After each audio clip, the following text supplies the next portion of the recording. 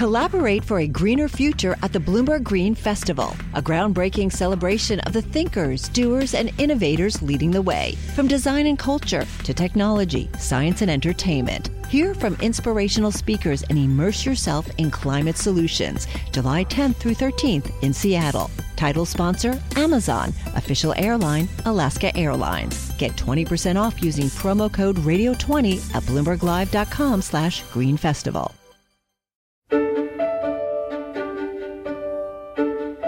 Hello and welcome to Stephanomics, the podcast that brings the global economy to you.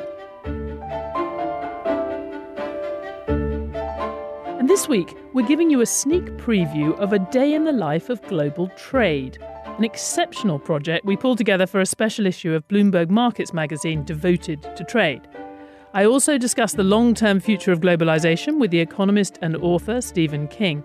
But first, we felt we should spend a few minutes on the big story of the week, which is the global march of the coronavirus. At times like this, markets get nervous, epidemiologists get a lot of calls from the media, and economists attempt to estimate what the impact on the global economy will be, usually without very much to go on. Tyler Cowen is a professor of economics at George Mason University and co-author of the very popular Marginal Revolution blog. He's also a regular columnist for Bloomberg. I don't think he's an epidemiologist in his spare time, but he has written some wise columns on the coronavirus since the outbreak first hit the news. He's on the line now. Tyler, thanks very much for joining us. Thank you. Now, you haven't been coming up with guesstimates for the economic impact of the virus, but you've had something to say about the kinds of institutions and cooperation you need to respond to these kind of outbreaks. I guess one question is, do you think America's health system is up to the task of dealing with this if it continues to spread? Well, if any pandemic comes along, it's very important how good is your local public health infrastructure. Do your emergency rooms have surge capacity? Do people trust the messages they're receiving from public health authorities rather than overreacting? Do you have the ability over longer stretches of time to gear up vaccine production once you have a vaccine? So the best way to approach remedying the costs of a pandemic is not to quarantine everyone, which is usually not going to work, but to think about response and trust within your system and just the robust decentralized properties of how you're going to deal with all of the various small issues. And if we're just thinking domestically here, I mean, there's obviously a big international angle, but within America, we tend to think that faith in government institutions, investment in public infrastructure has got worse over the last few years. Is that something that we'll then sort of feel particularly the impact of with the spread of this kind of virus? Or do you think actually we're still in a fairly good shape? Well, we did some pandemic planning around 2006 when there was a possibility that avian flu would spread. And it turns out that was not a major emergency. But in some ways, we're in a better position than we were, say, 20 years ago. Keep in mind, a lot of the planning is not just public sector, it's also private employers. So say, for instance, that schools are shut down and children stay at home. A lot of parents can't get to work. Are there robust workforce plans in place, for instance? And you asked before, how ready are we for this? No one is ever quite ready for a major pandemic if that turns out to be the case. And again, we still don't know. But I think there's a lot of improvisation along the way. And I'm cautiously optimistic that the United States, at least, is in a better position than many other countries. Well, it's interesting you say that. I mean, in China, obviously, there's often been concern, and we saw it with SARS, that local officials don't have the right incentives to get ahead of a crisis and certainly to be open about something when it's first starting. It seems to have been a bit more transparent in response to this virus, but the levels of social trust and the sort of local institutions is not necessarily as high as it is in the US. Where do you think China stands on that? Well, they're doing some things quite effectively at the national level. They're trying to be transparent. You've probably read the stories about them trying to erect a hospital in 6 days in Wuhan. And that sounds good, but they don't have the doctors to staff the hospital. Healthcare has been one of China's weakest points for a long time. So I think mostly they're very badly prepared compared to how well they do certain other things, like, say, putting up buildings quickly or doing high-speed rail. if I think from an economic standpoint, the state of international economic cooperation, it feels like it's worse than it was. I mean, the levels of kind of mutual trust between leaders is worse than it was a few years ago. How's the international health cooperation? I mean, is that something, obviously it's very important at times like this for countries to work together. I think a lot of the recent international problems will go away in light of an emergency if this turns out to be one. In some ways, it could bring the United States and China closer together again. So within the United States, pandemics typically have been bipartisan issues. So there's so much talk about how we're polarized, but the response so far in this country has been quite transparent and not a political issue per se. I'm heartened by your optimism. I mean, it's qualified optimism. There's Yes. some chance, quite a few more people will die. We don't know what that chance is. And much of that we can't stop no matter what we do. And of course, we should remember how many people die of influenza every year, and Sure. It's become part of our system. I mean, I guess finally, just when we worry about maybe the changes that have happened in the US and other places in the last few years, social media, we now worry, takes a particular political trend and then makes it worse, tends to magnify it. Could it also magnify the downsides of this epidemic, for example, by spreading fear, misinformation? I mean, is that something we could worry about? We should worry about it, but I am hopeful so far that social media will do more good than harm. And it does give people accurate information if you know where to find it. I would just suggest to listeners not to jump at scare stories, not to panic. Make sure anything you're reading or passing along actually is true. If there's anything that makes a response to a public health problem worse, it is false information and panic. And the same thing applies to the many remedies that are already coming online as well. Tyler Cowen, thank you very much for joining us. Thank you.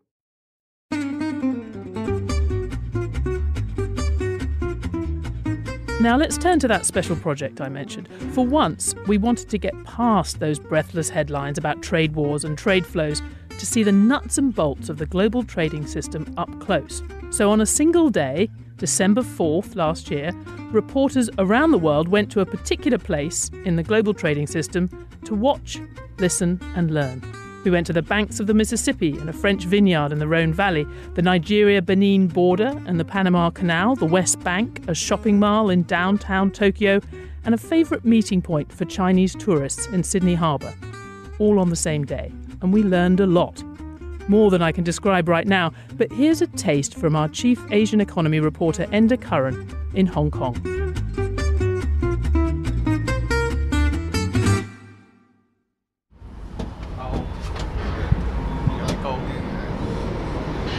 Okay.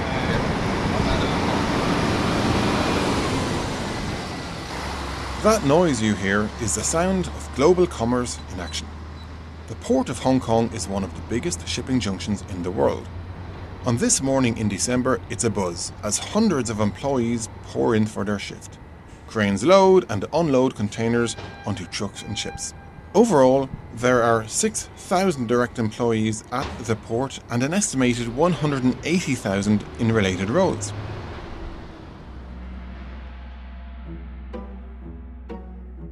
On this day, there are few obvious signs of the trade war between the US and China. It might look like business as usual, but Hong Kong has been caught in the middle of trade and political tensions between the world's two largest economies. And that is not all. Volumes in Hong Kong have been on the decline for the last several years, so it's hard to pinpoint everything on the trade war. There are other issues here. Peter Levesque is the CEO of Modern Terminals, one of the companies that runs Hong Kong's port. When I talked with him, he was about to return to the US in a different role, but his 25 years in Asia makes his perspective valuable. Levesque was noting that not all of the decline in volumes reflects the barrage of higher tariffs. There's also stiffer rivalry from neighbours in Asia, slowing global demand, as well as the rise of Chinese and regional competition. The uncertainty piece is something that businesses don't really like to deal with, and you want to do a 3 and a 5 year strategic plan. We're trying to do plans that last 1 or 2 weeks depending on which tweet comes out, and it's very difficult to try to get a handle on what to expect, and what we're trying to do is just deal with what's in our control. While Hong Kong may no longer be the merchandise trade conduit for China that it once was, it remains a vital source of capital and know-how. Trading and logistics accounted for around 21% of the territory's economy in 2018. On the port's quayside, I climbed a crane to watch the operators doing their jobs, perched in their cockpits about 12 stories off the ground.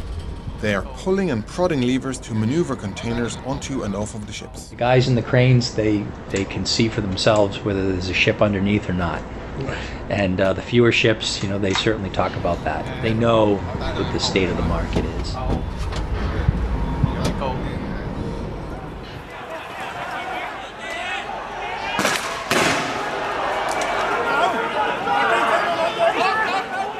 Of course, Hong Kong's economic relationship with China is about more than just the shipment of goods. Months of political protests have raised questions about the degree of autonomy that Hong Kong is supposed to have and what the political relationship with Beijing will be like in coming years.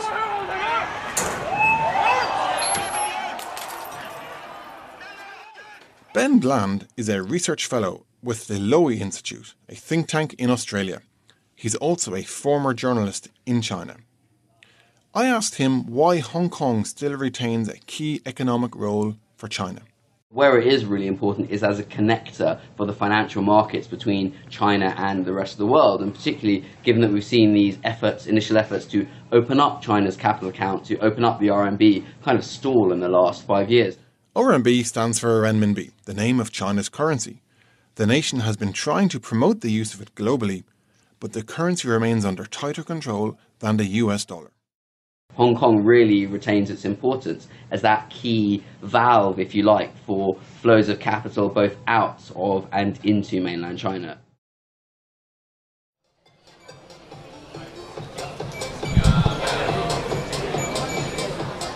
I also recently visited the Hong Kong Toy and Baby Fair, the world's second largest show of its kind.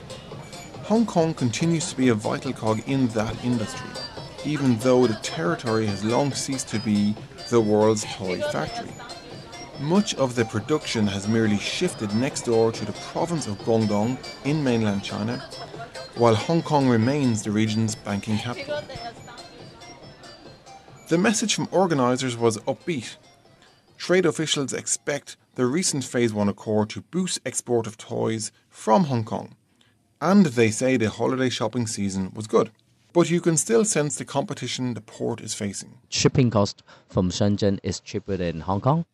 Ken Kwok is the Chief Operating Officer of 3Zero, a Hong Kong-based company that specialises in action figures from popular shows such as Transformers and Game of Thrones.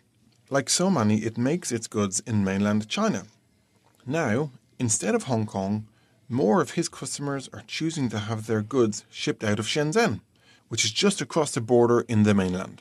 And secondary is because most of our manufacturers ship out their products in China so that they can consolidate the goods in China's warehouse. And China warehouse, of course, is lower price than Hong Kong. In one way, the toy makers at the trade show have dodged a bullet. The recent deal took tariffs on toys off the table, but the exhibitors are still aware of the risk that tariffs may come back later, and they are planning accordingly. That means considering where to move their supply chains.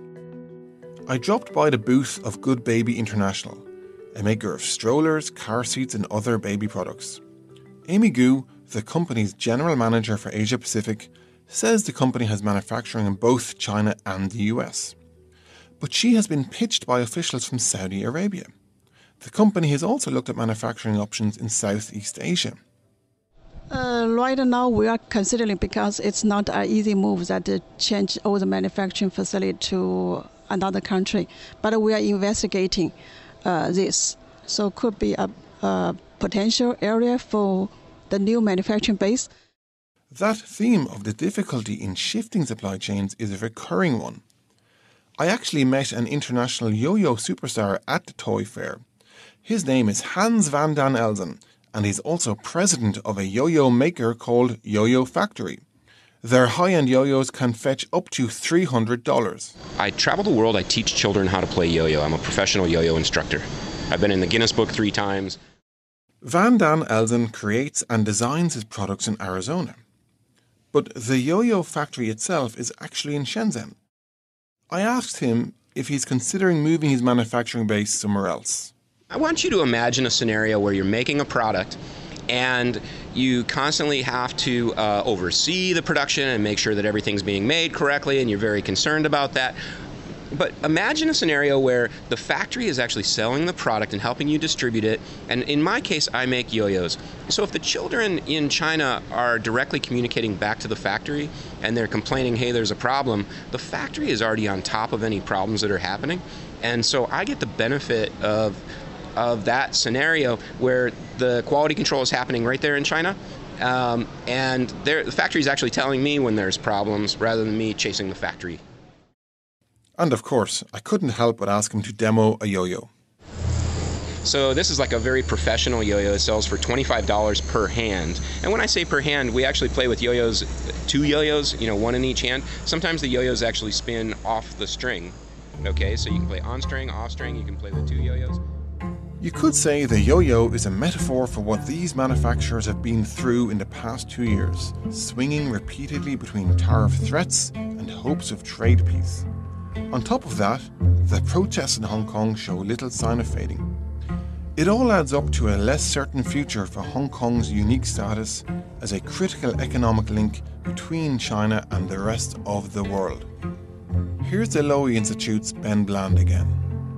People are less confident about investing in the future because the political relationship is so important to Hong Kong's future. It has long been this bridge, as I was saying, between China and the outside world, and in a different, happier time that was a great advantage. But now, partly because of the domestic tensions and partly because of the outside environment, the US-China tensions, being stuck between the US and China, between the rest of the world and China, doesn't necessarily look that advantageous.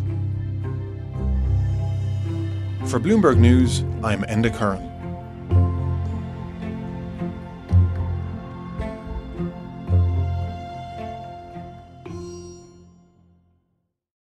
Success is more than the final destination. It's a path you take one step at a time. It's discipline, it's teamwork, and it's the drive and passion inside of us that comes before all recognition. It's what Stifel's been doing for over 130 years. Quietly, yet strategically, Stifel's become one of the fastest growing wealth management and investment banking firms in the country. Our financial advisors go beyond traditional wealth management to provide clients with direct access to one of the industry's largest equity research franchises and a leading middle market investment bank. Because success is the drive it takes to keep climbing, the passion to keep investing, the best of each of us made better by the best in all of us. And that is where success meets success. Start your journey at Stifel.com. That's STIFEL.com. Stifel Nicholas and Company Incorporated, member SIPC and NYSE.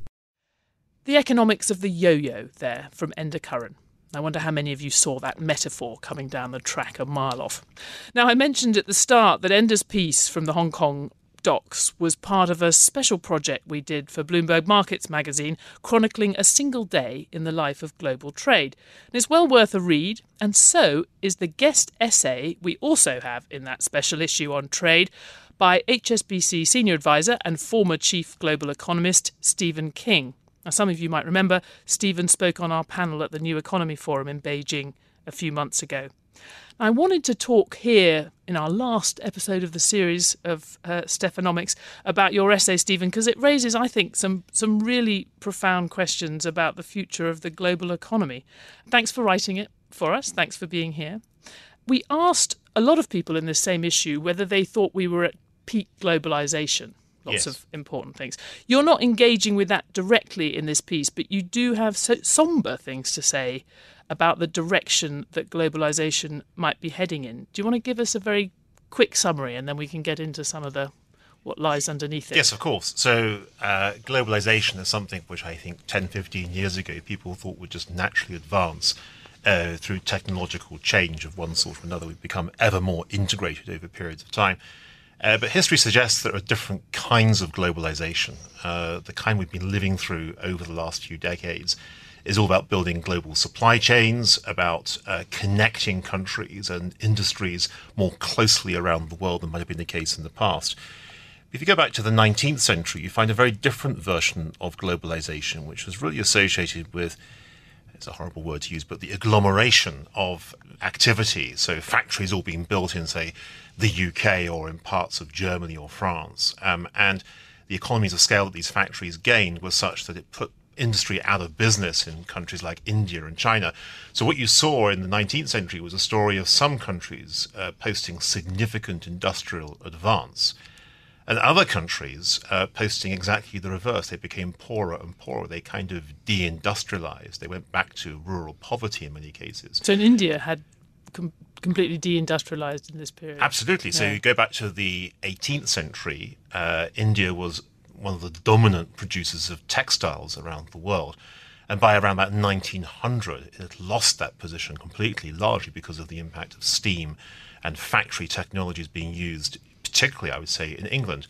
So the consequence was that even as Europe industrialized, China and India deindustrialized. And in fact, you go back to the data, late 18th century, China and India together accounted for almost 60% of global manufacturing output. And by 1900, it was down to about 5% or so.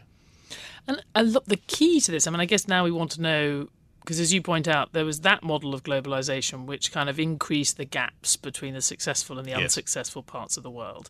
And then the more recent period of globalization where actually you had, it was more equalizing. It was more, you were dispersing income across the world. And of course, people might think that sounds odd because we always talk about rising inequality, but the gap between rich and poor countries has got narrowed, has got smaller, even though the gap between the rich and poor within countries has tended to get bigger. Yes, it's one of the sort of paradoxes of globalization that the gap between nations has definitely narrowed. It's what happens when you've got China growing at, for a while, 9, 10, 11% per year, India growing at maybe 6 or 7% a year. When you've got those kinds of growth rates coming through, inevitably you're going to see some kind of convergence of economic activity.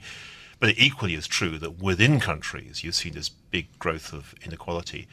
And part of that within country story, I think, might eventually apply across countries too. And the reason for that is that within countries, it's not just about the impact of globalization, shutting down factories and so on. It's also about the impact of technology. That technology, through robotics and artificial intelligence and so on, has led to a huge reduction in the number of people employed in a variety of different industries, manufacturing most obviously, but also increasingly in clerical jobs and so on. And what happens is these people lose their jobs in those particular industries. They then find new jobs, but often at a lower rate of pay. So you end up with maybe a limited number of people who are the Facebook founders or the WhatsApp founders or whatever, who do incredibly well, but at the same time there's large numbers of people who have been, in one sense, left behind. I think what is true within countries may begin to also apply across countries too, because of the impact of robotics in reversing global supply chains. So we might now go to a point where there's more, it's winners and losers across the global economy rather than, the great justification and the case for globalization in the last 20 years has been the kind of convergence we were talking about, the good story. The X million people who've been lifted out of poverty is always the sort of number one part of the justification, or the pros of globalization. If the technology we're seeing now is going to shift us more back to that 19th century pattern that you were talking about, where that success is sort of concentrated in different parts of the world. Of course, the winning places are not necessarily going to be the same as they were in the 19th century. No, quite possibly not. You'd certainly argue perhaps that parts of North America and Europe would still emerge as winners in the story. You'd also add, I think, countries like China that would emerge as winners from the story. But there are countries and regions around the world that have not really properly engaged with global supply chains as yet, kind of queuing up to be part of that story. But arguably, they're not going to get there because if you're a company thinking of investing internationally, you might choose to invest in a country that itself is quite risky. We might instead decide that you can do the same thing at home using robots and AI rather than cheap workers abroad.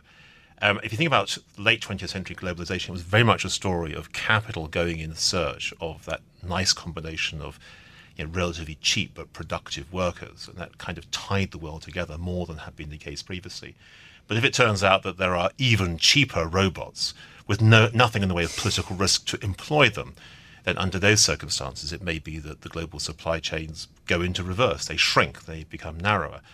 And moreover, if countries begin to believe that they can, in one sense, break away from globalization, it may be that the kind of rules of the game that we've thought of as being so important over the last few decades, the enthusiasm for those rules begins to break down. Yeah, I was going to ask you about that, because what does happen to the flow of trade in this scenario? I mean, we started, we were thinking about this kind of sense of peak globalization, but I guess what you're describing is it's sort of the end point of globalization is that we all come home, or that a lot of the production comes home. Does that make these, we're hand-wringing over the future of the World Trade Organization and the weakening effect of things like the US-China trade war. Does technology make those things less important or more important? Well, I think technology potentially is a way of hastening the reversal of globalization. That if you happen to be a rich country endowed with large amounts of domestic savings that you can use to invest in robots and AI at home, that in those circumstances, you could do that without having to worry about building those global supply chains.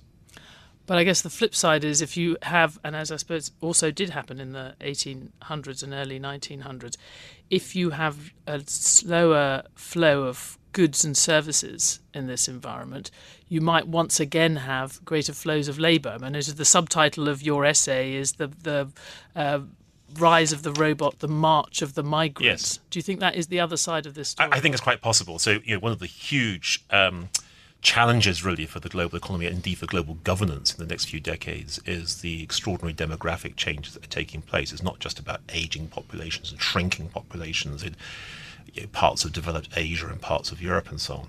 It is also about the enormous growth through baby boomer effects of populations in sub-Saharan Africa and also in the Middle East.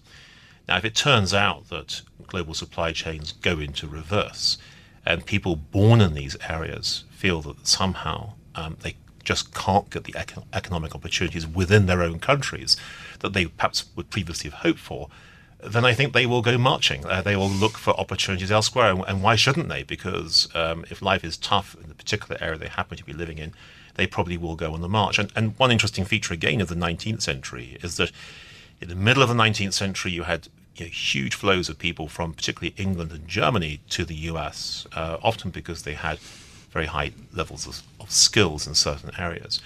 Much larger as a share of the population than what we've seen recently. Absolutely. Yeah. And at the same time, though, you had a huge number of people going from Ireland to the US for totally different reasons. These were effectively victims of the potato famine who went in very desperate circumstances. And a little later in the 19th century, as transportation costs came down dramatically, you had a lot more migrants coming through from Southern Europe, from Eastern Europe, who typically were poorer than the people living at that stage in the US, who in many cases were accused of undercutting the wages of those who were already there.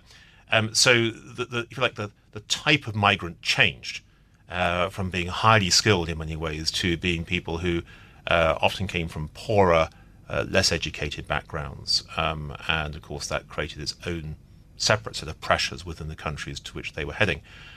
So when we look at what's happening currently in terms of the flow of people, let's say, across the Mediterranean to Europe from Africa or from the Middle East, you begin to think the same kind of theme might begin to emerge in a much bigger way in decades to come. One thing I've always liked about you, Stephen, in a world of economists who are constantly being asked to look ahead and make forecasts, you are unapologetic in often looking backwards and looking back into history for insight, which I think is quite a good place to look. Stephen King, thank you very much. Thank you.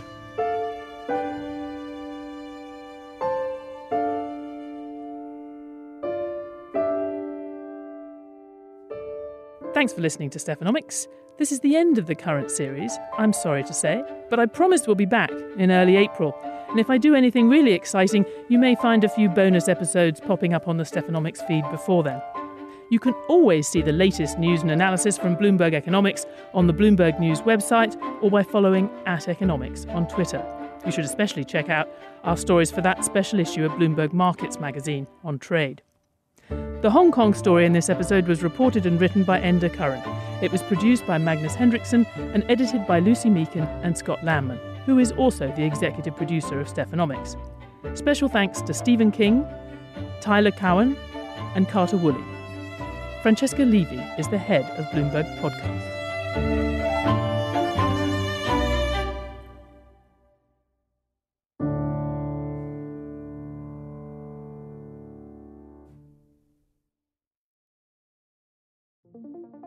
What could you do if your data was working for you and not against you? With Bloomberg delivering enterprise data directly to your systems, you get easy access to the details you want, optimized for higher-level analysis, and financial data experts committed to helping you maximize your every move. Our data is made for more, so you can show the world what you're made of. Visit Bloomberg.com/enterprise data to learn more.